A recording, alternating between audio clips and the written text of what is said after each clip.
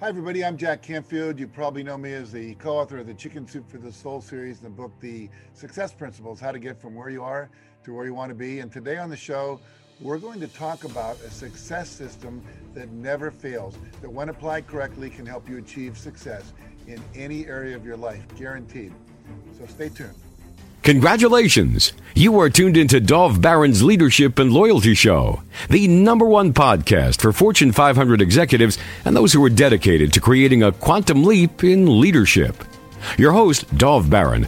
He's an executive mentor to leaders like you, a contributing writer for Entrepreneur Magazine, CEO World, and he's been featured on CNN, Fox, CBS, and many other notable sites. Dov Baron is an international business speaker who was named by Inc. magazine as one of the top 100 leadership speakers to hire. Now, over to Dov Baron. Welcome, dear friends, fans, and fellow aficionados of leadership excellence. I want to thank you for joining us on this episode of Leadership and Loyalty Tips for Executives. Let me ask you, what do you need to do to up-level your leadership? Do you have a coach or a mentor? Do you have a set of matrix by which you can measure your personal and professional success? Moreover, do you have a clear set of principles that guide you every step of the way?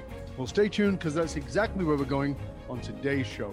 I'm your host, Dov Baron. I am the Dragonist, and I'm here to assist you tapping into the one thing in your business that changes everything by transforming meaning into action. To find out more about me, you can simply go over to dovbaron.com. That's DOVBARON.com.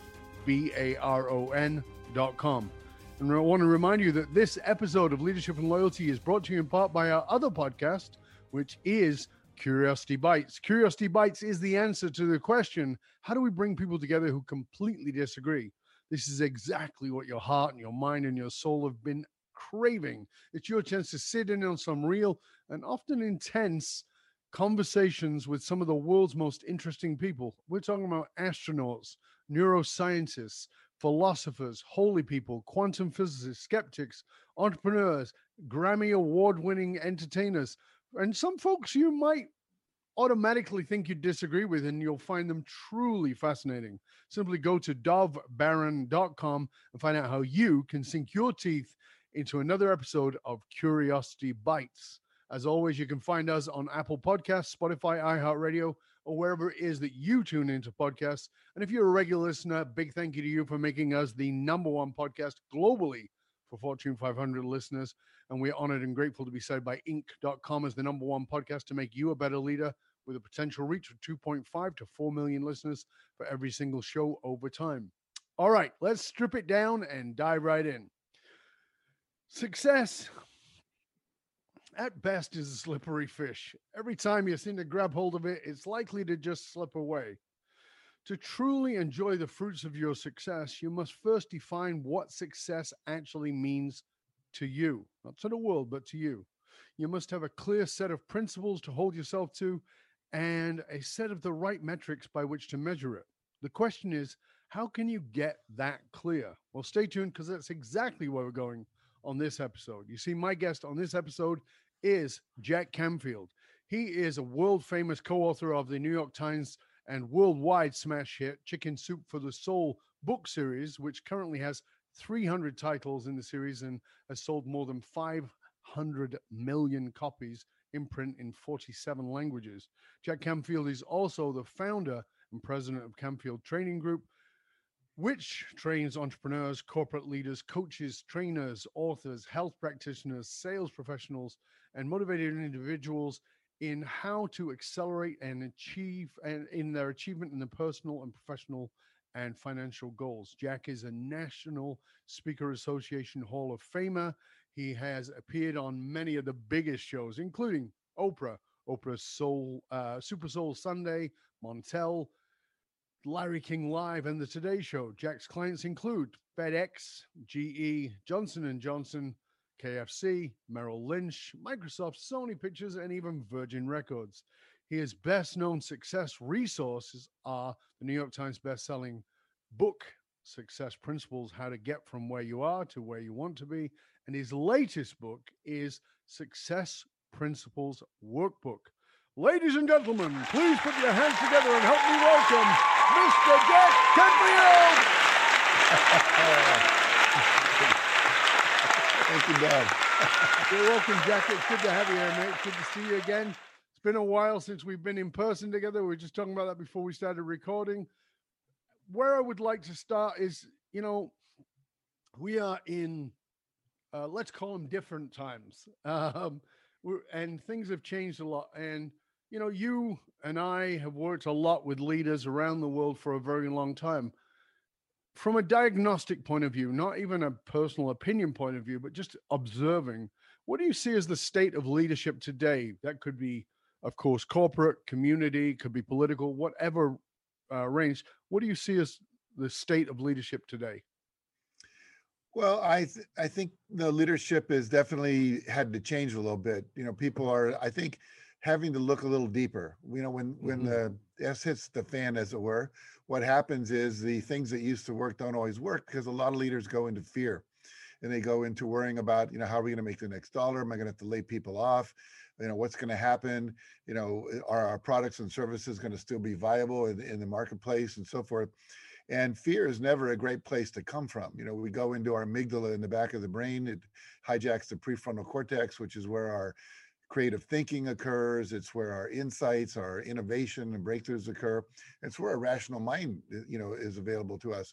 So I think what I saw in the beginning of the pandemic was just a lot of fear. It was an interesting study I read in Forbes online about a company, or a guy he's a consultant to companies, and he interviewed about 43 leaders, and to see how they were doing in the initial stage of pivoting. And what he discovered was that about 23 of them were doing really well and 20 of them weren't. And he started to look at why not. Two things occurred that were fascinating. One is that the people that were succeeding had immediately reached out to everyone else they knew and started asking them, what are you doing? How are you handling this? A lot of leaders don't like to look like they don't know what they're doing. So they don't put themselves at risk, if you will, by asking people, what are you doing? How are you dealing with it? And the second thing he found out was they all were meditators, which I found very fascinating. These were the people that had a certain level of inner calm where they were able to therefore not get hijacked by the fear, and were able to be, fairly rational and successful at what they did. I have a lot of friends who are leadership consultants, and what they're finding is more and more people are coming to them right now because they're starting to realize, I can't do this alone. I need a coach. I need a mentor. I need someone to help me deal with my limiting beliefs that I may not even know I have. We're seeing a lot of that happening in the world. So leadership is always an issue. And I think right now, people are having to be better leaders than they've ever been, especially with people working from home. There's how do I stay in touch with my team? How do I make sure they feel acknowledged? How do I get ideas from them? How do we, keep the teams working together when they can't get together? People have what we call, Zoom fatigue around the world right now. But the leaders I'm working with seem to be, doing well, they're open to learning. And I think that's the thing. I always say you got to learn more to earn more. And right now we have to learn. We have to be learners. One of the things I said to the leaders I was working with when COVID first hit and we went into it, as I said to all the leaders I know, I said, you need me now more than ever. You're going to look at making cutbacks and you need me now more than ever. And they go, well, why? Because all the things you've managed, you've always known you have to manage people, but now the rubber has hit the road. Now it's relationship first. Yes. And if you don't know how to do that, you're going to fall down pretty fast because you're managing people's stress as much as anything else. So you're absolutely right. And I fully agree with that. Thank you.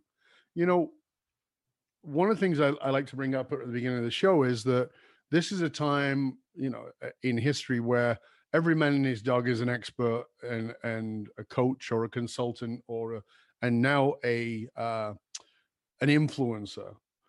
One of the questions I like to ask my guests is, who is someone that we might not know or might not consider who's been a major influence on you and your leadership?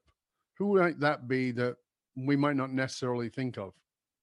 It's a very good question. I think that there's a guy named Stuart Emery.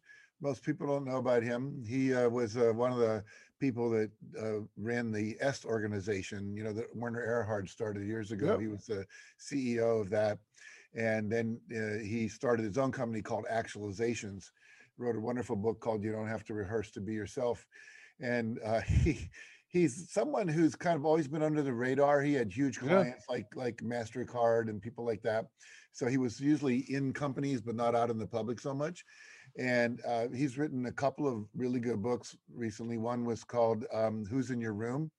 And the idea that, once someone gets in your room, meaning your space, your life bubble, if you will, hard to get them out. And so the idea is like, you got to have a good doorman, and everyone wants to be in your room. And so, we can only manage so many relationships, in terms of really good relationships. So he's been someone that's been a mentor of mine. I don't think he's published this book yet, but he's writing a book, Whatever You Are, Be a Good One, which I really like that. The idea that, one of the phrases he constantly quotes is, don't ask what the world needs, ask what makes you come alive, because what the world needs are people who've come alive. And I think when, he teaches a lot about passion. He's passionate about coffee. I'm not so much into that, but if he could tell you the top 10 baristas in the world and all the best grinders and all that kind of stuff. He keeps a book that's this thick of every steak he's ever grilled. How thick was the steak, what cut it was, how long did he leave it on the grill? So he's that kind of perfectionist. Everything he does, I mean, when he comes to my house and cooks, it's like, yay, Of course, yeah.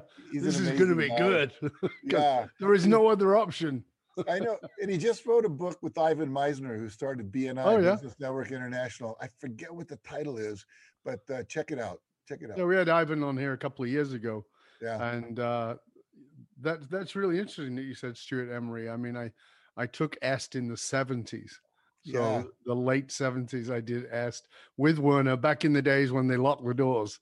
Yes. You know exactly what I mean by that. Right. And unless you were at EST in the 70s, you don't know what it is. And there's a lot of very watered down versions of it today, but that was some tough love back in those days. Indeed. And that really was the birth of modern personal development, and really sort of having us look inwardly in a not in a therapist's room, but it's very, very interesting. Now, I think what was valuable about what Werner did is he proved that you could put 300, 400, 500 people in a room and create transformation with large groups. So all of us who were doing work in small groups, when I was one of them, was very much inspired by that. And I remember going out and meeting with Stuart when he was running Actualizations. If you can imagine an office where there's a desk with nothing on it, a credenza with nothing on it, a picture of a lion behind it, sideways looking at you like that, lavalier blinds. And I remember walking into that room and sitting down with him. I thought, oh my God, this is like nothing but 100% focus on me. And that was really what Stuart was about. It was just 100% attention and intention. And I was intimidated by him at that time, but now he's become one of my closest personal friends. We have a group called the Gang of Eight that normally we get together every year on my birthday in August and every January. So 8, 4 couples that all do this kind of work. Another guy who's a major corporate consultant, he was the head of NLP for the East Coast for years, a good friend of Banners and Grinders. And then another guy who is he's a Tibetan Lama who's actually married and drinks tequila and plays pool with me. So that's my core group of guys. And there was. And right there, I mean, this is a little bit off topic, but I think that this is something, I have the same thing. When people ask me this all the time, and I say, I have what I call my board of advisors. And, they are my personal tight group. There are 2 of them in my city. The rest of them live around the world. And we get together, usually, we got together last January, just before it went down. We get together, we all meet each other all the time, but not in person. But once a year, and it's just this, like, you got to surround yourself with people who will get you off the pedestal that I find that for people like us and what we do, it's very easy to find yourself, oh, I didn't realize I was on the pedestal, and you've kind of climbed up there again. And then you have these mates who are like, hold on a minute, I know you, and I know what you like when you've had 4 tequilas. So stop this nonsense and let's have a real chat. Yeah. Yeah. Well, I have a wife that helps with that as well. Yeah, me too. Thank God. Yeah, I have one of those. Well, the greatest blessing of my life is, here's the reality check, Dove. You're still Dove. Right. There you go. Yeah, I love that. Thank you.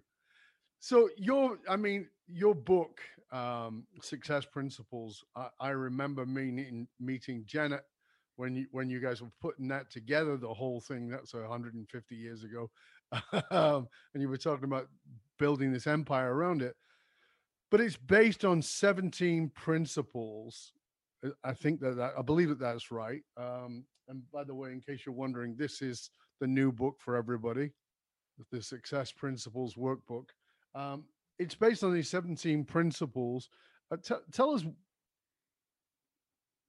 why you boiled it down to them. I mean, like Napoleon Hill had his, and you got down to 17. Tell us about that. Well, I originally wrote the first book in 2005, and it had 64 principles in it. That was called the Success Principles.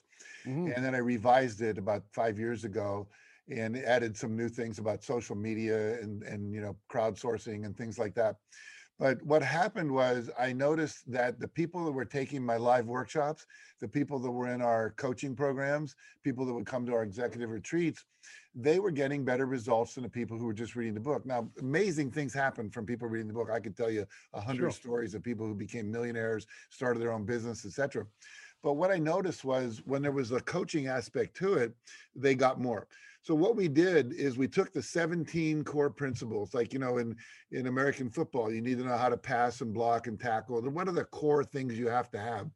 It's what I call the combination lock. The metaphor I used of is if you have a combination lock and you don't know all the numbers in the right order, you can open the lock. Mm-hmm. But if you're missing one number, it won't open. I don't care how hard you turn it. You got a lot of people out there in leadership positions, just in life in general, who are missing numbers. We talked earlier about communication skills, the ability to listen, the ability to, brainstorm together, the ability to acknowledge people, all these different things. So if you have all those numbers in the right order, and that's the key, a lot of people have the right numbers, they know what to do, but they're not doing it sequentially in the right way.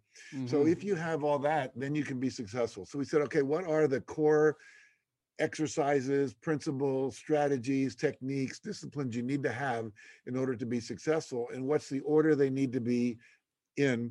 And that's what we put in the workbook. So it really is like a coaching program between the covers of a book. And what we did, we tested it with about 30 people who'd never been exposed to our work and said, just read this book, do the exercises, and then we're going to come back to you in a couple of months and find out what happened, because we want to make sure it actually worked as a book. And it did.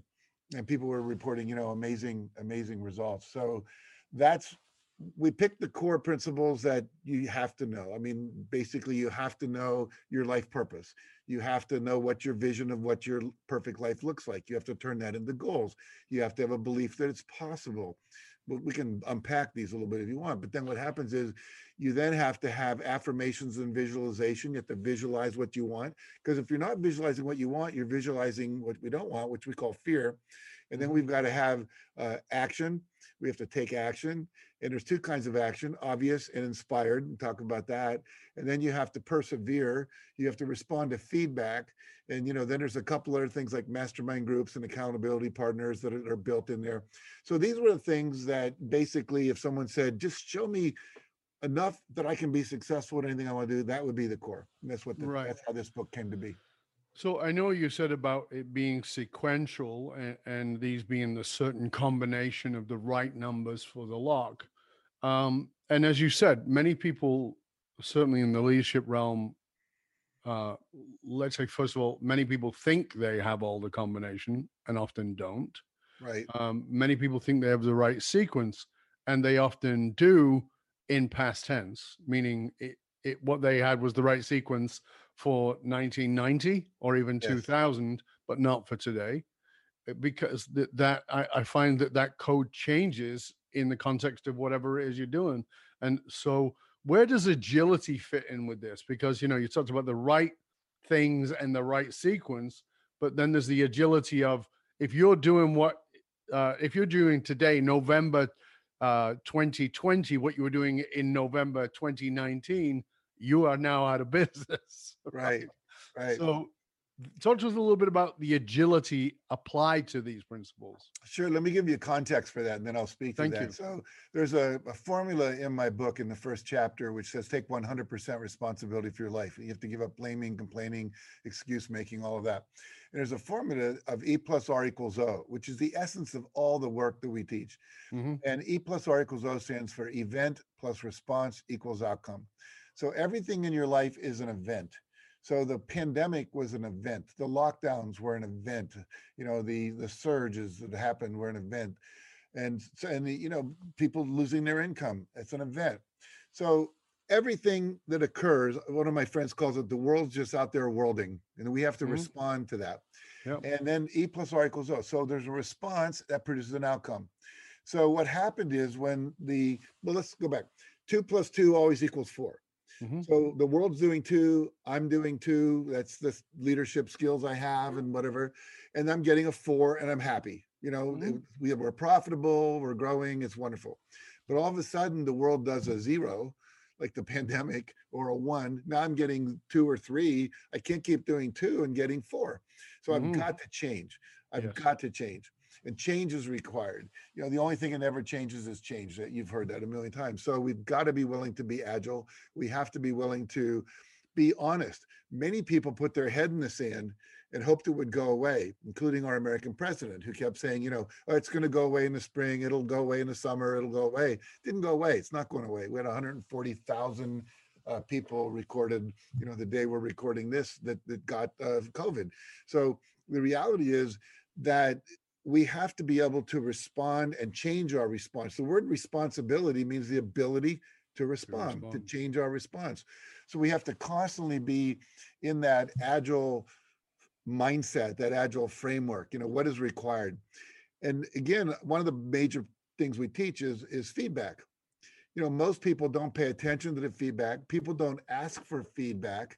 I remember one of the most successful people in my business, which is human development, a guy named Bill Harris, who unfortunately is no longer with us, but he ran a company called HoloSync. And when 9/11 happened and the whole country of America went like crazy and everyone was in fear, he stopped all of his business for 20 days. And all he did was get online and answer people's questions. He had about 150,000 people that were customers of his. And he said, all I'm going to do is answer your questions. It became of service. And what he said, I found out there were all kinds of things they wanted and needed that I had no idea. I was just talking with Jarek Robbins about a week ago, Tony Robbins' son. And he talked about, if you want to be successful, you need to know what your clients and customers want, need, and desire. And what they need is one thing. They need transportation. They want a car. They desire a Cadillac or a BMW. And so if you don't know that, if you're not constantly, and when COVID hit, people's needs and desires and wants changed. And so you've got to be in touch with the marketplace, and you have to be willing to be quick. And that's one of the things I love about business. I used to be in the world of education. It takes about 10 years to get a transformation of anything in education. It has to go through all these boards and state people and board of education and everything, very slow. But in business, you can pivot very quickly. Obviously, the smaller we are, at least the agile mindset, we can pivot. And if you don't pivot, we saw a lot of companies take a big hit because they didn't. Yeah. Well, you were, it's interesting because you were a school teacher, right? Years ago. I started out as a high school history teacher. Right. So and essentially you're still a teacher, but the form has changed and the rigidity has changed and the accessibility to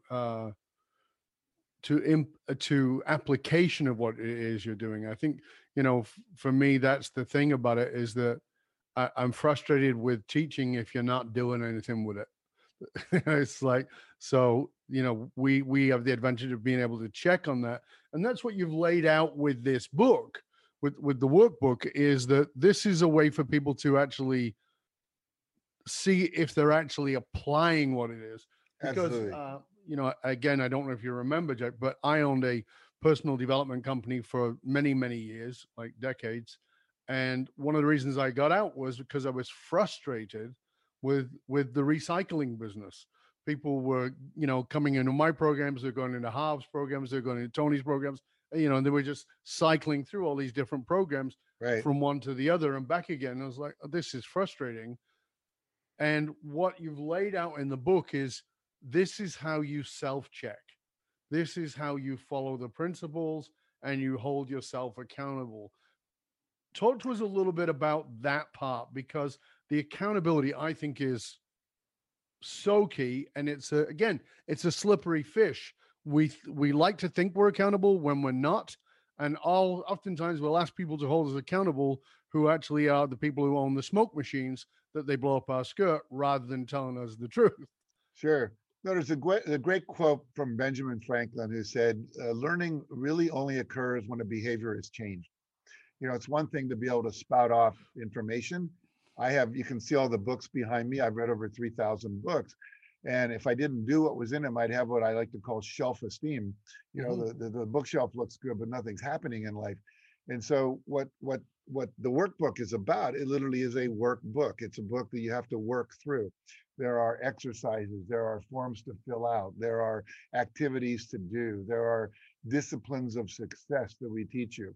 For example, one of the things I mentioned earlier about people meditating, I did the foreword for 2 books last year. One was called Homeless to Billionaire by a guy named Andres Pira, who lives in Thailand. He was living on the beaches in Phuket at 19, homeless, literally sleeping on beach towels. And someone gave him the book, The Secret. He read it, thought it was bullshit, and basically said, this is crap, I don't believe it. But he was living on a beach, he had nothing to do. So he said, I'm going to try a couple of these exercises. And he manifested a cup of coffee, he manifested a free dinner, he manifested a job, then he manifested being the sales manager. Long story short, 15 years later, he's worth $3 billion. He builds a hotel and resorts in Phuket. Another guy, Raphael Badziak from Poland, interviewed 21 billionaires, 17 countries, 17 different industries, ages 39 to 81. Every one of them did 3 things. So Tony Robbins likes to say success leaves clues. The people that have succeeded. So one thing, they all meditated, which I was surprised to find. A guy in Russia who's building a huge supermarket. He opens up one supermarket every 17 days in Russia. And it's just he's going crazy. Another guy builds half the windshields in the world for automobiles in China. And they all meditated. They all got up before 5 o'clock.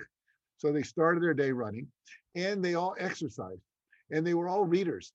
So here's this 81-year-old guy making windshields, but he gets up, he has a home gym, he exercises. The guy's going to go on his jet to go somewhere. He gets up at 3:30 and exercises. He's not going to not do that.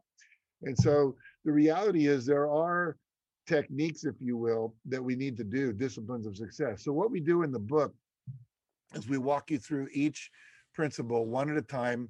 How do you get in touch with, what is your life purpose? We all know, from Simon Sinek and people like that, we need to know our why. What's our why? Why are we here? As Stephen Covey said, you don't want to get to the top of the ladder and realize it's leaning against the wrong wall. So a lot of people are chasing what they think is success, but they get there and they're not happy. And we see a lot of people with a lot of money and a lot of power committing suicide, getting divorced, becoming drug addicts, drinking too much, not talking to their children, it's so on and so forth. So basically, there are techniques which we walk you through in the book, and we also have you access a guided visualization on our website that you can listen to as well. Then looking at, where am I not taking 100% responsibility? Who am I blaming? We are in a blame culture right now. The president blames fake news. Each of the channels blames the other channel for you're the problem. The Democrats and the Republicans, the conservatives and the liberals. We blame other countries. We blame immigrants. We blame the Wall Street people. We blame, the European Union if you're in Britain. On it goes. And so we've got to think, how are you blaming? Who are you blaming? Let's get rid of that. What do you have to do instead? What are you complaining about? Complaining means you have a reference point of something you prefer that you're not willing to risk creating. So everyone's complaining about something, but you can't complain about it if you didn't know there was something better that existed. And so if we know something better has existed, then the only issue is, why are we not creating that? Because there's some fear of rejection, fear of failure, fear of losing face, fear of losing money, whatever it might be. So we have to get out of that game. We have to quit making excuses. And we go through each principle like that with exercises that help you literally get clear. Like you can't, it's like looking in the mirror and actually seeing all the little, pock marks on your face and so forth, so that you realize this is what's so, and now what are the options that I have to do it correctly. And then there's daily practices. At the end of each chapter, we give you like, anywhere from 5 to 15 things to do what we call keep it alive. How do you keep Right. your commitment alive? 100% commitment, and so forth and so on. So that's basically the idea. And literally, we have, think about this stuff. Nobody got this stuff in school. No. I taught school for a number of years, and the reason I got out is I was more interested in why my kids weren't motivated to learn than I was in teaching history. So I studied with a man named W. Clement Stone, who was a good friend of Napoleon Hill. They wrote a book together called The Success System That Never Fails.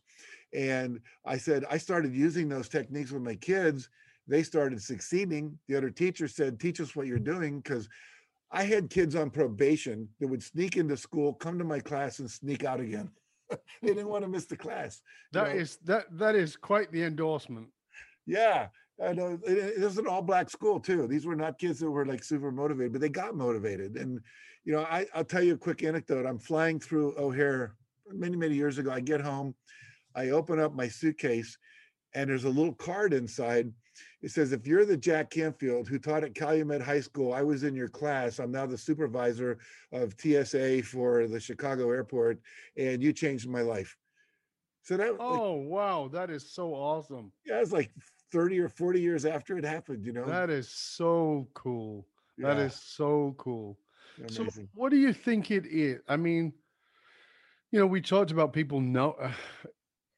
One of my things to say is that information is worth the hole in the donut. Transformation comes from application. And we don't live in a time where there's any shortage of knowledge. There's more knowledge than you could possibly consume. What do you see as I mean, outside of the label, which is fear, obviously, why do you think that people are not, what specifically do you think that is stopping people from stepping into, reading your book, my books, or anybody's books, doing the workshops, whatever it is, and stepping in and really going to that level of not just success, but extraordinary levels, because there is a higher level. And I think we all know that. What do you think Yeah. stops people? I think, well, fear is one thing, obviously, but I think underneath fear, there are what I call unconscious limiting beliefs. Right. Beliefs you have that were formed between the ages of 3 and 8 years old that you don't even know you have, that just feel like they just feels like it's truth, or you're not even aware of it. It's just stopping you. I'll give you an example. I'm working with a private client right now. I don't do that a lot, but this guy just sold a company for tens of millions of dollars and didn't know what he was going to do next, and said, I'll pay you anything in order to help me. I went, okay, here's what anything is. And he agreed. So we're working together. Good deal. And what happened for him, he sold this company. He was in built a movie production company, did very well, decided to get out of it. Saw the movie The Secret, decided to get more spiritual, decided to move on. But he was stuck. 6 months living in Miami, doing the Miami scene, not, playing, having a good time, but miserable because he had no purpose. Mhm. And so we started to look at why he wasn't getting clear. And what happened was he was in a litigation with these people that he had just sold his half of the company that he got out of to. And he was really in this place of like, I just want to kill them.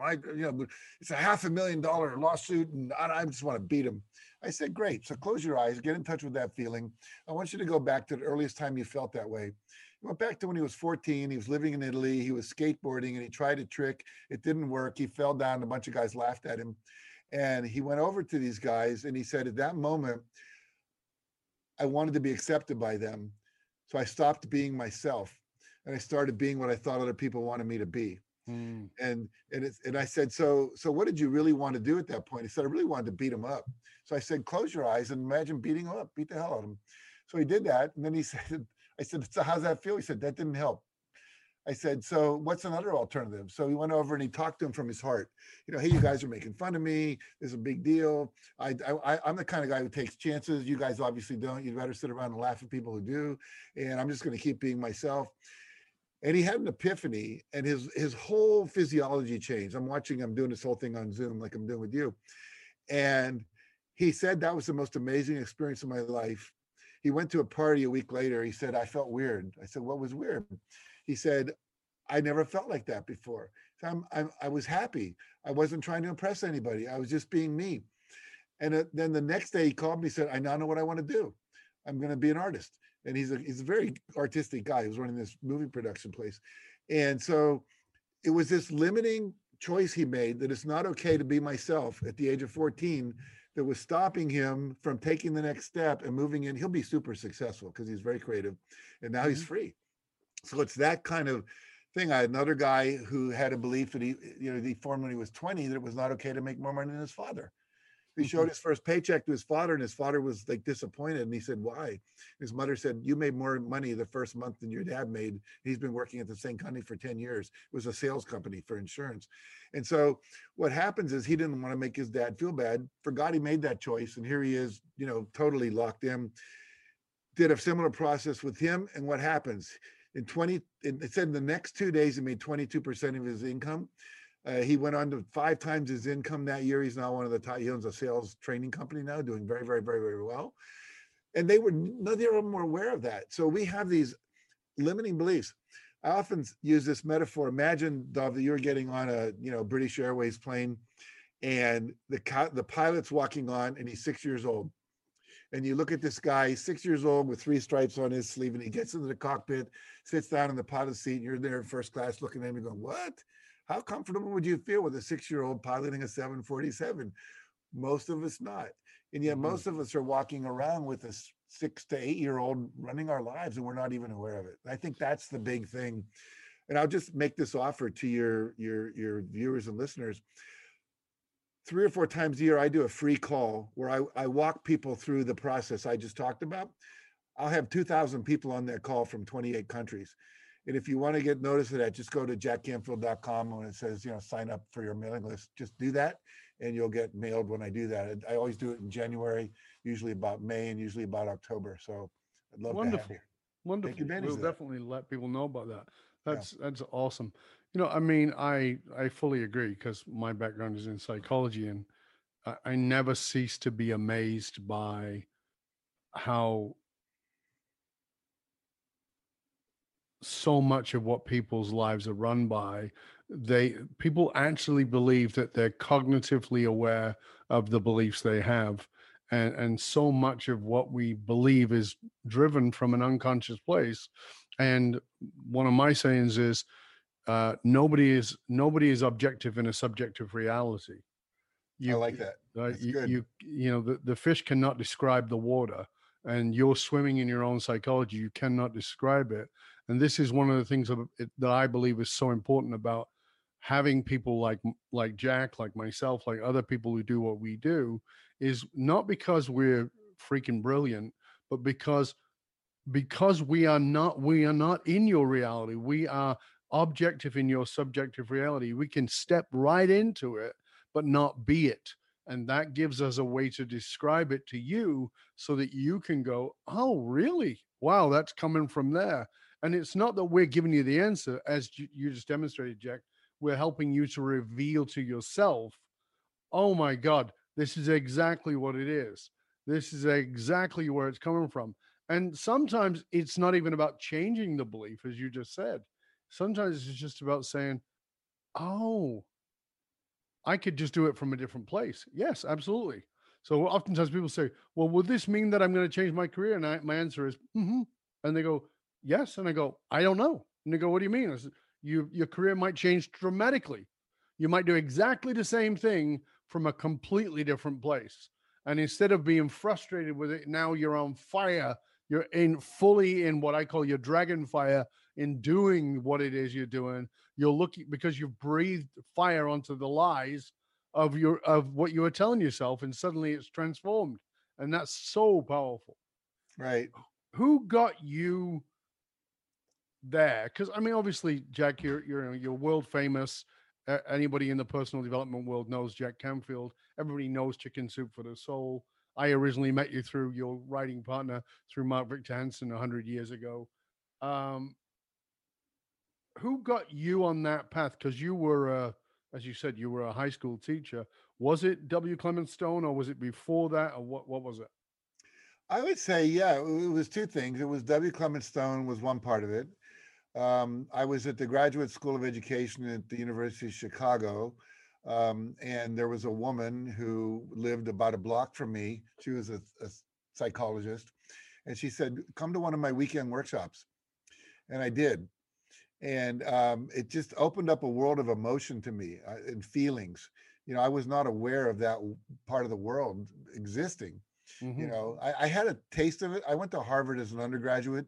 I graduated from the half of the class that made the top half possible. So I don't want people to think I'm got a 165 IQ, but I played football and they needed an end on the team. So that's how I got in there. But the point being, my senior year, I was looking for an easy A. You don't want to work too hard your last semester. And it was a course called Social Relations 10. It was in the psychology department. And it was basically an encounter group where people talked about their feelings and communicated with each other. And I took that and went, oh, I like this. This is interesting. But I didn't have enough courses undergraduate to go into psychology. So he said, well, go into education. You can teach history. You can kind of slowly sneak over into psychology through education, which I did when I Mm-hmm. realized I really wanted to learn how to motivate my students. That's when I met W. Clement Stone. I met this woman. And I took a workshop at the Stone Foundation called Achievement Motivation. And that's where I learned about goal setting and values and affirmations and visualization and doing it now, having accountability partners and mastermind groups, a lot of the basic stuff. Sure. Later on, we all learned about NLP and EFT tapping and all the different things that are now available to us, which I've Sure. constantly added to my, armatorium, if you will. But that's how it all started, and Stone, I'll share a quick story with you. When I went to work for Stone, and it was an intake interview, and he asked me three questions. The first one, he said, do you take 100% responsibility for your life? And I said, I don't know. And he said, well, it's a yes or no answer, son. And I said, well, I think so. He said, well, if you don't know for sure. I said, well, what do you mean 100%? He said, do you ever blame anyone for anything? Of course. Ever make excuses? Yeah. Ever complain about things? Yeah, you don't take 100% responsibility. So we're going to teach you how to do that. Number two, do you watch television? I said, yes, I do. He said, how many hours a day? I said, I don't know. He said, again, think. So I said, well, Good Morning America for an hour, maybe Johnny Carson, maybe a late movie, whatever. So 3 hours a day. He said, cut out 1 hour a day. I said, okay, what do I do with it? He said, that's going to give you 365 additional hours a year. That's the equivalent of 9.5 work weeks. And what you can do with that is anything useful, because you're watching other people get rich while you're not. Right. And I said, okay. And so he said, I want you to read. I want you to, sell. I want you to, take courses, but don't be watching so much television. It's not good for you. And so I didn't. And that made a huge, huge difference in my life. And he also asked me, he said, I want you to make a list of the 5 people you spend the most time with. And then he said, put a plus sign next to everyone who's positive and a minus sign next to everyone who's negative. And anyone with a minus sign, I want you to stop spending time with them. And I went, his name was W. Clement Stone, but the W was William. Everyone called him Bill. And he said, I said, Bill, my mother's name has a minus sign next to it. What do I do? He said, Christmas and Easter. That's it, son. That's it. And she was an alcoholic at the time. She later got sober, and it wasn't so much of a problem. But that was my first exposure, and he was no screwing around. So I mean, there's likely a lot of people here who don't know who W. Clement Stone was. You probably heard of Napoleon Hill, Think and Grow Rich. Well, Napoleon Hill was a great influence on W. Clement Stone, and they, as you said, they wrote a book together. But how did you, I mean, like W. Clement Stone was in the insurance world, Right. I believe. How Yes. did you get to be In that world, I mean, it seems like a weird mix, right? Yeah, no. But it is a weird mix because I'm fairly liberal and he's fairly conservative. I used to call him a Tibetan monk in a Republican's body. he was he was very conscious, but also very conservative. But he was really brilliant in the elevator one day, and I'll tell you how I got to him in a minute. But in the elevator one day, I didn't spend that much time with him after that. But one day we were in the elevator for a minute, And I said to him, you given me free reign to do anything I want. He said, go take any workshop anywhere in the world. I'll pay for it. If you need to go somewhere to do that, I'll pay for your travel.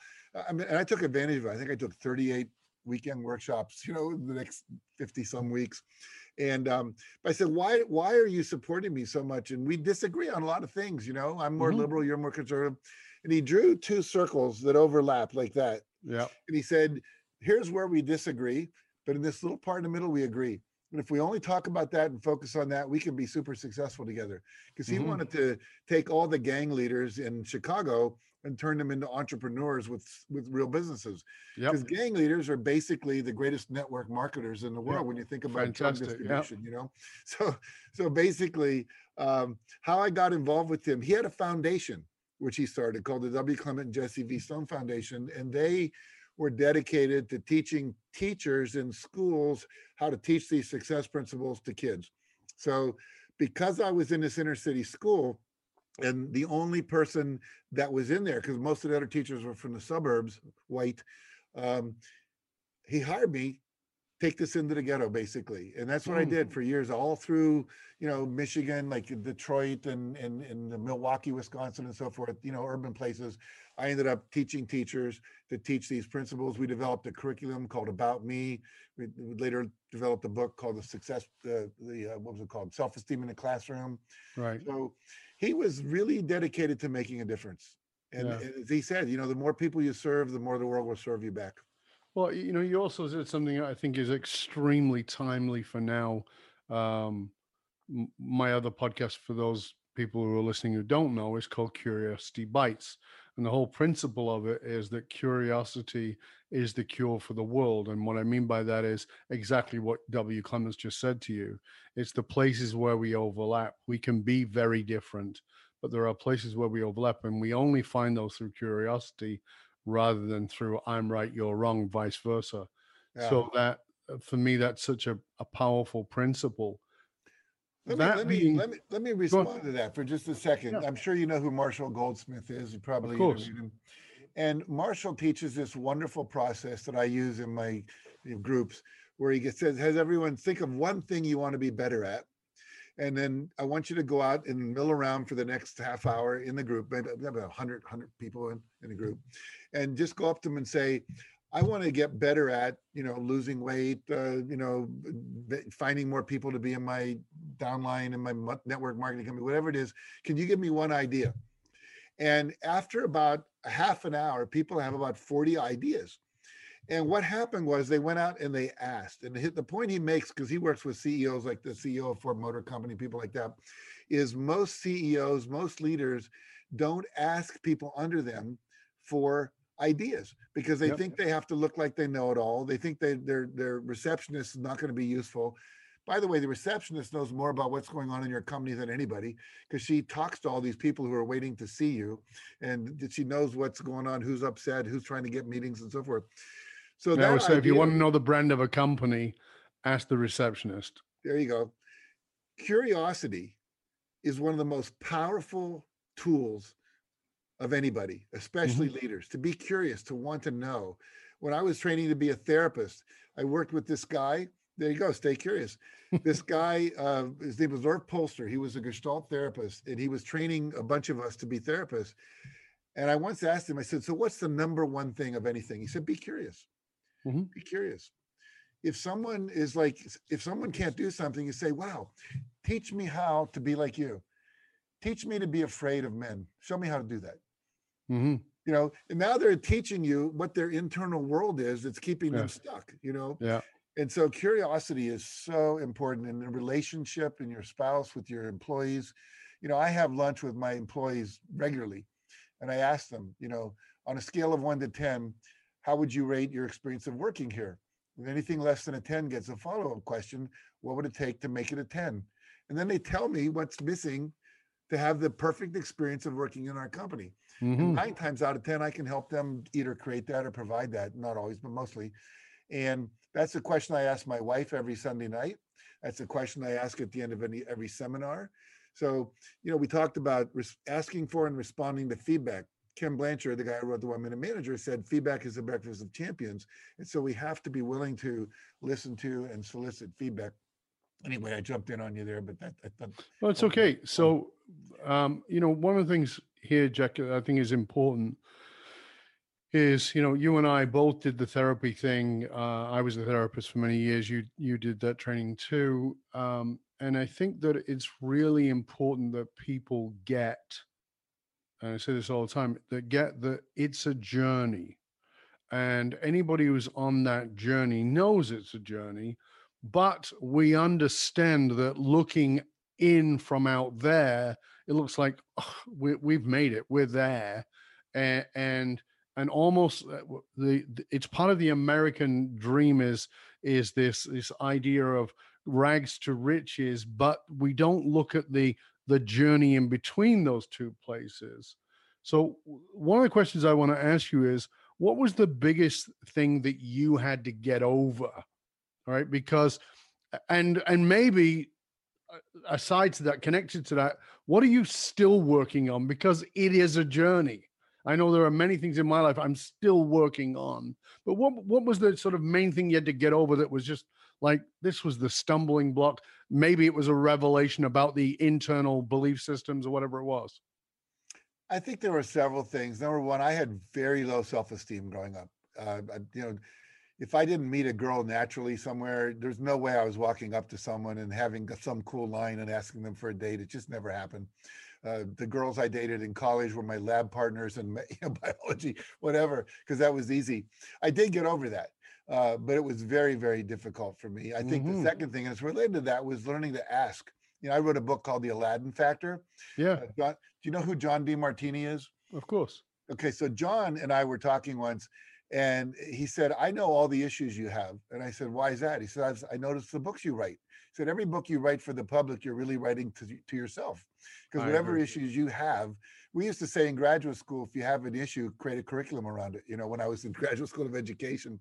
And so I wrote a book called Aladdin Factor, How to Ask for and Get Everything You Want, because asking was a real issue for me. Fear of rejection, fear of being an imposition on people, all of that. Well, you can't be successful in the world. Every transaction, you're either making an offer or making a request. And so I had to learn to do that. Another big thing for me was just speaking. I'm more introverted. I'm what's called a situational extrovert. I can be extroverted like now when I want to be, but you see all the books behind me. I love all that. And I would say the last thing that I'm working on now is I tend to overwhelm myself. I'm what's called a 3 on the Enneagram. I don't know if you're familiar with that, but basically I'm a high achiever, which is I always want to get one more thing done, one more thing done, one more thing done. I know nothing about this.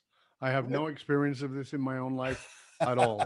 I've read about those kinds of people, but I know nothing about them. Oh, dirt in my eye. Yeah, there you go. And so for me, I just did a workshop.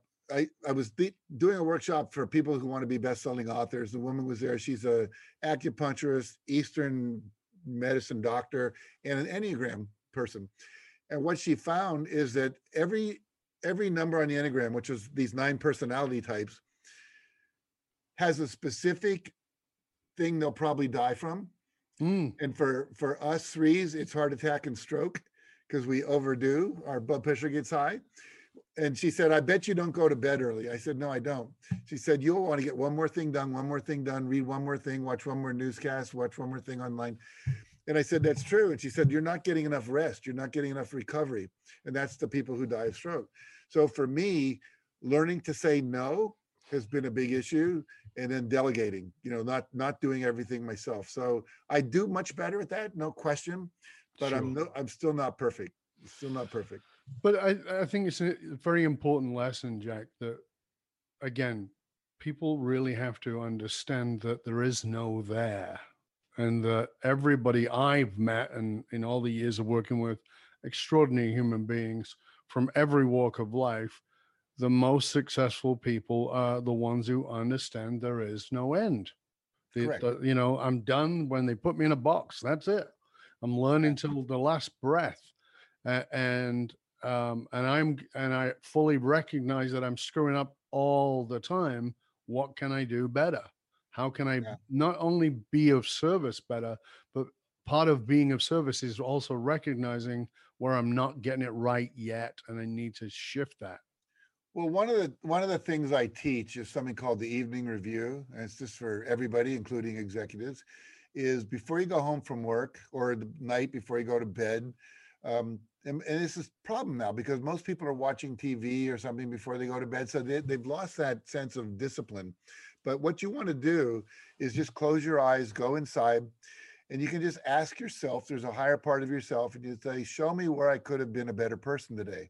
Or if you're working on a certain characteristic, like you're developing patience or you're developing perseverance or you're developing being bolder in your requests, show me where I could have been bolder. Show me where I could have been more patient. And I swear, every time you do that, you're going to see 2 or 3 things will come into your mind. Now, what you do is you replay those in your mind the way you would have liked to have been had you been conscious and intentional. And what that does, it starts laying down a blueprint. So when you find yourself in that situation in the future, your subconscious mind has a pathway to say, oh, yeah, we're going to practice being more patient right now. You know, if we're in a line at the bank, or we're all going to be Christmas shopping, mostly online, but some people will be out in the stores. But there's a great line in Eckhart Tolle's Power of Now book where he talks about being in line in Beverly Hills, and he finally gets up to the front of the line, which was a long line, and a woman says, thank you for waiting. And he said, I wasn't waiting. And she said, no, I've seen you. You've been in line for 15 minutes. You've been waiting. He says, no, I wasn't waiting. She said, what do you mean? He said, well, waiting would mean that being up here with you was better than being back there by myself. So I wasn't waiting to get up here. I was being with myself back there, perfectly content. You know, it's so like when I read that, that rocked my world because I tend to be impatient because I want to get a lot of things done. And I now am just in the now. And so I'm much calmer. I'm much more patient. And so every day for a couple of months, I would ask myself, where could I have been more patient today? And sure enough, things showed up, you know. A couple of them might show up. Yeah. You know, I would just say to everyone watching this, you know, pick something and make it a discipline. Find some book. Like one year, my wife and I took the 4 Agreements by Don Miguel Ruiz, and we divided the year into 4 quarters. And each quarter, we lived that principle until we really embodied it. So, you know, you know, you can read a book like this, but if you don't do what's in it, it's not going to do you any good. And you can say, well, I read this book by Tony, I read this book by Harbecker, I read this. But if you're not asking yourself, how do I assimilate that into my life? You know, Napoleon Hill said it's awareness, assimilation, and action. And so when it shows up in your actions, then we know you've changed. That is a great place to finish, Jack. Thank you, because I was going to say to you, what's a practicality, and you just nailed it. You gave it exactly that. So, is there any other one little sort of, I like to call it the punch in the nose, that you want to lay on us so that people are like, go away and do something because information's worth the hole in the donut?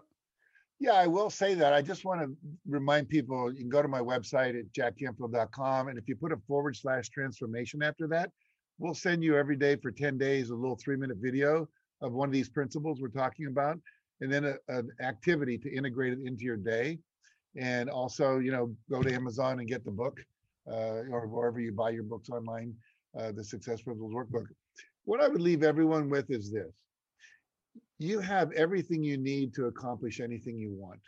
You're not given a dream, a vision, a hope, or a wish if you don't have the capacity to achieve it. I've just learned this from working with millions of people in over 50 countries around the world in live seminars, coaching programs, whatever. So whatever your dream is, whatever you're kind of secretly wishing you could do, I want you to know you have the capacity to do it. You may have to learn something new. You may have to read a few books. You might have to go get a certification you don't have. You might have to partner up with somebody. But the point is, you have the capacity. Don't die with your dream still in you. That's a travesty. You were born with a purpose to fulfill, and the world needs it. If everyone would follow their heart, we'd have all the food we need. All the airplanes would run on time and they'd be mechanically sound. People would be making music. People would be running seminars and podcasts, you know, running the internet so it all works, because everyone has that purpose, and they're all different, but they're all necessary. So you are necessary. Yeah. So make sure you live your dream, because we need you. I fully agree. Thank you for that. Please reiterate to everybody where they can find out more about you, and all your wonderful resources, because there is a lot. Yeah. Go to jackcanfield.com. It's CAN as in Nelly, FIELD.com. And we have online courses. We train trainers. We have courses you can take yourself and your family through, both audio, video, and online. There are a lot of books there. There are stuff on parenting. You know, one of the books that one of the sound engineers on the last thing I just did said his brother was an alcoholic. And I wrote a book called The 30-Day Sobriety Solution. And that was the book that got him sober. So we can apply the success principles to any area of your life. So there's a lot of value there. And again, if you just put Jack Canfield /transformation, you'll be getting this download to your iPhone, your iPad, your computer every day, and you can have that 10-day course. And you can download the first chapter of the Success Principles book before you ever get it. So yeah, that's great. Start now. Yeah, and as I said, there are so many resources that Jack has, and you know, if you Google Jack Canfield, you know, you'll have plenty to sink your teeth into. And I really want to thank you, Jack, for being with us today. Thank you for all that you shared. Thank you for your generosity. It's always a pleasure and honor seeing you. And I hope you'll stay with us to the end. And for you, dear listener, remember that you can hang out with other conscious leaders and chat about this episode or any past episodes inside of our Facebook or LinkedIn groups. Just look for the Leadership and Loyalty Podcast. Because it doesn't matter how successful you are. If your employees and your customers don't understand what gives your company meaning, you're only working at a fraction of your capability.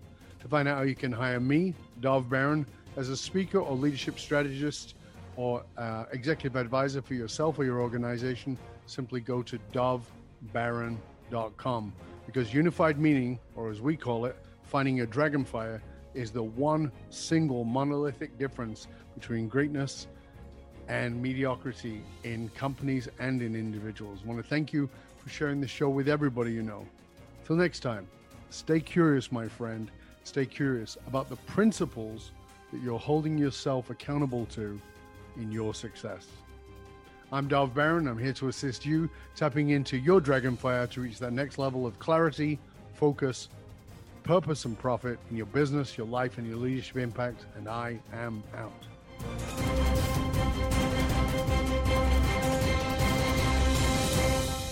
This podcast is a part of the C-Suite Radio Network. For more top business podcasts, visit c-suiteradio.com. Spin your passion into a business with Shopify and break sales records with the world's best converting checkout. Let's hear that one more time. The world's best converting checkout. Shopify's legendary checkout makes it easier for customers to shop on your website, across social media, and everywhere in between. Now that's music to your ears. Any way you spin it, you can be a smash hit with Shopify. Start your $1 a month trial today at shopify.com/records.